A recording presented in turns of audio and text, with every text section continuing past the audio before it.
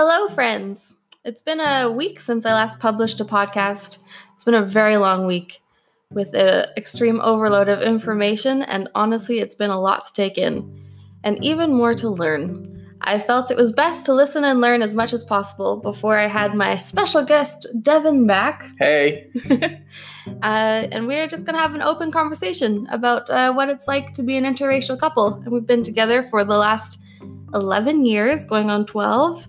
And we've lived in several countries, so yeah, we have some experiences we want to share. We aren't going to be discussing any blatant racism, like things that we should all already be aware of and try our best to call out and stand up for people who are experiencing it, like name calling or violent acts of racism, or just the extremely ignorant thing of going back to your country. Terrible thing to say to someone. We're just going to be mostly talking about what it's like as just, everyday things that happen that people might not really realize affect us, or especially affect Devin. Yeah, that's the less obvious things that can happen because we live in predominantly white countries. Mm-hmm. And a lot of people struggle to realize that, yes, we are a couple somehow, for some reason. Yeah, so Devin, how are you feeling this week? It's been a weird week. It's definitely been a weird week. It's been a lot of trying to stay off social media. I just feel like there's still a lot of people that just don't fully get it or understand it. I think the more time you sit and reflect, the more time you can see perspectives on both sides. And that, for me, I think is the most important thing, is actually taking time not to be so tribal and only sort of stand on your side and not listen to what other people have to say. I think there's a lot of people that are like that and they need a bit of a wake-up call. Yeah. And it really bothers us when people say you're racist for saying all lives matter, because clearly that's not a racist statement. No. A lot of people really do truly believe that all lives matter, and that is the end goal. So I don't think it's racist if that's what you say and want to stand for, but I just think that people need to listen more to the people of color who are trying to be heard right now. Yeah, I think it's a bit of a lost opportunity if you're just going to jump into that boat, and we'll touch on that later on again. Mm-hmm. Let's start with the Netherlands. It's been great living here for 4 years, and that is a whole nother podcast we want to share, the fun stuff. Obviously, they have their famous tradition of Zwarte Piet, which is something that we want to be more vocal on this year. Mm-hmm. But what's something in the more day-to-day that you've particularly noticed as being a person of color in this very white country? Well, first of all, Amsterdam is quite a different area compared to the Netherlands because it is very multicultural. And I was surprised myself when we first came here that it was super multicultural. I was like, wow, finally a society where I feel like it's just normal to be an interracial couple. Because if you come here especially Amsterdam, you'll realize there are so many multicultural families with these cute multicultural kids that are just kind of roaming around, and it's a bit of a norm thing here. And my favorite thing about all the interracial couples is, how bus drivers wave at each other from their buses. They're like, yeah, we're both bus drivers. Us as interracial couples, when we see another interracial couple, we smile and they smile back. We smile, and some with babies, they look at us knowingly, you're gonna have the cutest kids on the planet. That's exactly what we're talking about. So so it is while it is like that, I feel like there's a lot of really underlying things that sort of happen here, especially in Amsterdam, that it's funny because I never really viewed myself as being a brown person or someone different. And you're just a person. Exactly. I'm just a person. And you have friends of all cultures, races, ages, genders, everything. Exactly. You're not different to them because you're a part of a bunch of different people. Yeah. And also because we've lived in so many different countries as well, it hasn't really hit me as hard oh, I am different. But in saying that, I find that all these little small instances of stuff over the last couple of years forces me to kind of think I'm different, and it forces me to feel like I'm different. I don't like people making me feel like I'm different. What's one very specific example of that? Here, it's mainly when we go into stores. So grocery stores? Well, not just grocery stores, but most stores, especially when it's clothing stores. So Tanae will walk into a clothing store, and Tanae looks quintessentially Dutch. Blonde and not tall. No. That's the No. part that they notice I'm not Dutch. And so Danae will walk into a store, but I will be sort of trailing behind her sometimes on my phone or doing things or whatever. And I've noticed on several occasions that when this does happen, they will always greet Danae, but they won't greet me. Or if I walk in first, they won't say anything to me, but they'll greet Danae. And it's funny because the first few instances I was like, oh, maybe it's just like a weird thing. It's not really something I should pay attention to. But the more frequent that it happens, the more I take notice of it. And the more I take notice of it, the more self-conscious I get. And that irritates the hell out of me, almost to the point where I'm like, you know what? I probably shouldn't even go into the store in the first place. I'm not going to steal anything. No. But sometimes I've noticed, like, if you walk in first, you definitely get eyed up by security or whoever's by the door. Because I'm always wearing a hoodie. Yeah, that's you're very much what you wear. Yeah. But they'll kind of watch you, and then as soon as they see that I come up to you and I'm with you, there's a sigh of relief. It's like a bit of a sigh of relief, or even like an audible sigh of relief. And we've noticed it so often. Yeah. And in line with stores, there was that time we went to Belgium. Yes. Yeah. This irritated the bejeebus out of me. There's only a few instances in my life where I've been like ridiculously frustrated and angry, and I'm thankful that I had a friend of mine there, Andrew Thibault.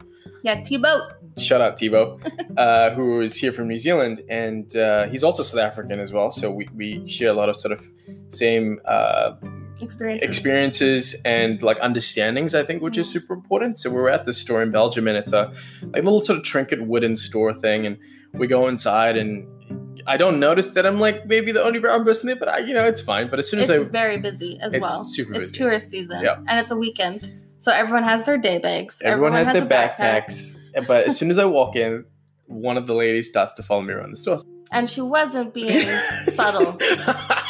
So in every aisle you walk down, she would be on the other end of the aisle pretending to do something while looking right at you. Because there's lots of small things in the store, like small little trinket things in the store. So I decided, well, that's fine. I didn't take too much notice of it. But I was walking past something, and my bag accidentally scraped like a toy, and I was like, whoops! You have to be careful because bags on my back, it just makes me look like a turtle. So she said, excuse me. Because of the shoulders, if you don't know what Devin looks like. Lol.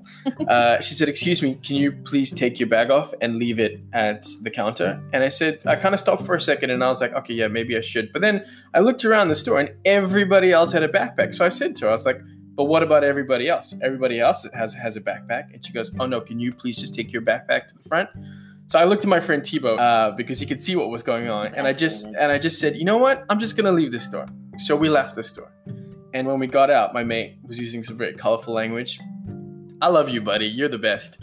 But we had some other friends there as well, and but they didn't take any notice of it. It was probably their first experience of being in proximity to something like that happening. Yeah, and so it kind of frustrated me because I think if you know of someone visibly going through something, even just the slightest bit of empathy, instead of siding with the store owner, might go a long way, especially when you get it over and over and over again. So that frustrated the bejeebus out of me. That instance made me very angry. Because I've never been called out in a store like that before. Yeah, I've followed and all that kind of stuff, but not like that. Not when everybody else in the store is wearing a backpack and where she was like looking for a reason to call you out and to tell you to leave your bag somewhere. Should have stolen something. No, I'm kidding. It's not like I saw what happened, and it's not like you actually knock something over. It was just that you backed I grazed something. Yeah, I grazed something because the shop was so busy. It's a very little delicate story. Anyway, so that was my Belgium story, and that was annoying. But Europe is definitely not the only place that we've seen a difference in how people react to us or being together. We lived in Australia for a year. Mm-hmm. This is something that for a long time we thought we were just crazy. We were like, that's just strange. Mm-hmm. And to most people who hear this story, you're just going to be like, no, they're just doing their job. Like, it's not a big deal. But the amount of times we've experienced this, and we just confirmed today because we spoke with another interracial couple who live in Australia. Hey, Christy and Chris. And they were like, no way. We thought like it only happens to us as well. So we've been married for 6 years now. Mm-hmm. And we lived in Australia while we were married. So we had our wedding bands, and all of our friends around us were not married, but they were also very Australian in the sense that they were all just white. And whenever we'd go out for any sort of meal or anything, going to movies, whatever, we would constantly be asked, just Devin and I, if we were going to be paying together. Like, just to make sure we were a couple or something, which seems really normal. And a lot of times it is normal to ask if you will pay together. But when it happens every single time and not to the people around you, everyone just assumed that they were a couple already. So I think you can take that with a grain of salt and be like, well, okay, a group setting, I can kind of understand how that'll happen. But there's been numerous occasions where we'll be just us going on a date. And clearly a date. Clearly a date without wedding rings on, and we're clearly a couple. And they would consistently ask us like, oh, you guys going to pay separately? I know it seems like a really trivial thing, but the more it happens, the more you start to think about it. And the more you start to think about it, the more you go, well, in Australian society, seeing a lot of interracial couples, especially in Brisbane, is not a big thing. It's not a massive thing. It might be different in maybe Sydney, or it might be different in Melbourne, where there seems to be a lot more interracial couples and a lot more multiculturalness, I would say. Quite a frustrating thing. Another one of those things that I chalk up to being frustrating. And it makes you feel like you're different. And it seems harmless, but it's something that we just noticed over and over and over. Yep. And then in comparison, here, they never ask us that. No. I don't think we've ever been asked, do you want to pay together? We've been living here for almost... And we don't wear wedding rings here. We don't wear wedding rings here. We don't have any kids or anything. We've been together... We've been here in the Netherlands for 4 years. And not a single time in the 4 years have we been asked paying separately. Never. Ever, ever, ever. That's one of the other instances. I think we have one last experience that we wanted to share. And it's the one that is my very first experience. Well, to be honest, when we first started dating, I was just excited. I used to say I was dating a black guy, and you would always correct me. See, this is something that I grew up with, not realizing that there's more tones in the shade of brown and black than just black. I'm glad that we, as a society, can learn and change. It's very very important. Just sharing some ignorance that I've had as a Christian white woman growing up in small town, you know. And I don't think I've ever considered myself racist, but there's definitely things I've said that have shown my ignorance in the matter. Yeah. And one of the earliest memories I have of us dating, where I remember realizing, like, oh, other people are looking at us and not thinking we're together. We were on a date to Hoyt Sylvia Park, which is a cinema movie theater. Movie complex. It wasn't a busy night. It was like definitely a couple's movie, whatever we were going to see. And we were standing together in line. Laughing, joking, being a couple, holding hands. Like, definitely space around us. We were definitely together. Yeah. It was a quiet night. It was a quiet night. Yeah. And we quiet down a little bit as we get closer to the till. And then I asked Devin to get my wallet out of my backpack. As we're waiting in line. As a couple to see a movie. And this middle-aged white lady came up to me and grabbed onto my elbow and pulled me in close and was like, "Don't be startled, but there is a man going through your backpack." And of course that freaked me out. I was like, "What, Devin? There's a guy going through my backpack." And I turn around and it's Devin. And I look back at the lady and I was like, "Yeah, that's okay. He's my boyfriend. Not husband. Wasn't not husband yet. at the time, yeah. Boyfriend." And her mind was blown. She turned bright red. She was obviously embarrassed. She was embarrassed and she just walked away. She didn't apologize. She didn't do anything. It was just the weirdest moment. And that was like, what? 9 years ago. And we still remember that moment clear as day. Yeah, I think that's super frustrating that we do live in a time where we're so communicated and connected, not communicated. And we get to see so many things from around the world, but yet seeing multiracial couples still seems like a bit of a weird thing to a lot of people. So like I said, we weren't sharing any crazy racist stories. No. We were just sharing the subtle things that make an impact. And maybe if this speaks to you, you can be more aware of it. And I don't know. I mean, I really do think it comes down to the ignorant factor of things. But if things were perceived to be more normal, it's the small things that you do that can make people feel really different. Yeah. And make people feel like outliers. Yeah. And these are the small instances. These small instances. And it's not overtly racist. No, and it's these small things that like we can change, like as a society, to make people like feel normal. You know, I don't like feeling like I'm a different skin color. It just frustrates me when small things like this happen, but it gets built up over a series of time and consistently happens to make me feel that I'm different, and I don't like that. I have been saying that for years, that your skin color is one of my favorite things about you. Today only says that because I tan up easily. Yeah, but it's beautiful. You have beautiful skin. You have beautiful color.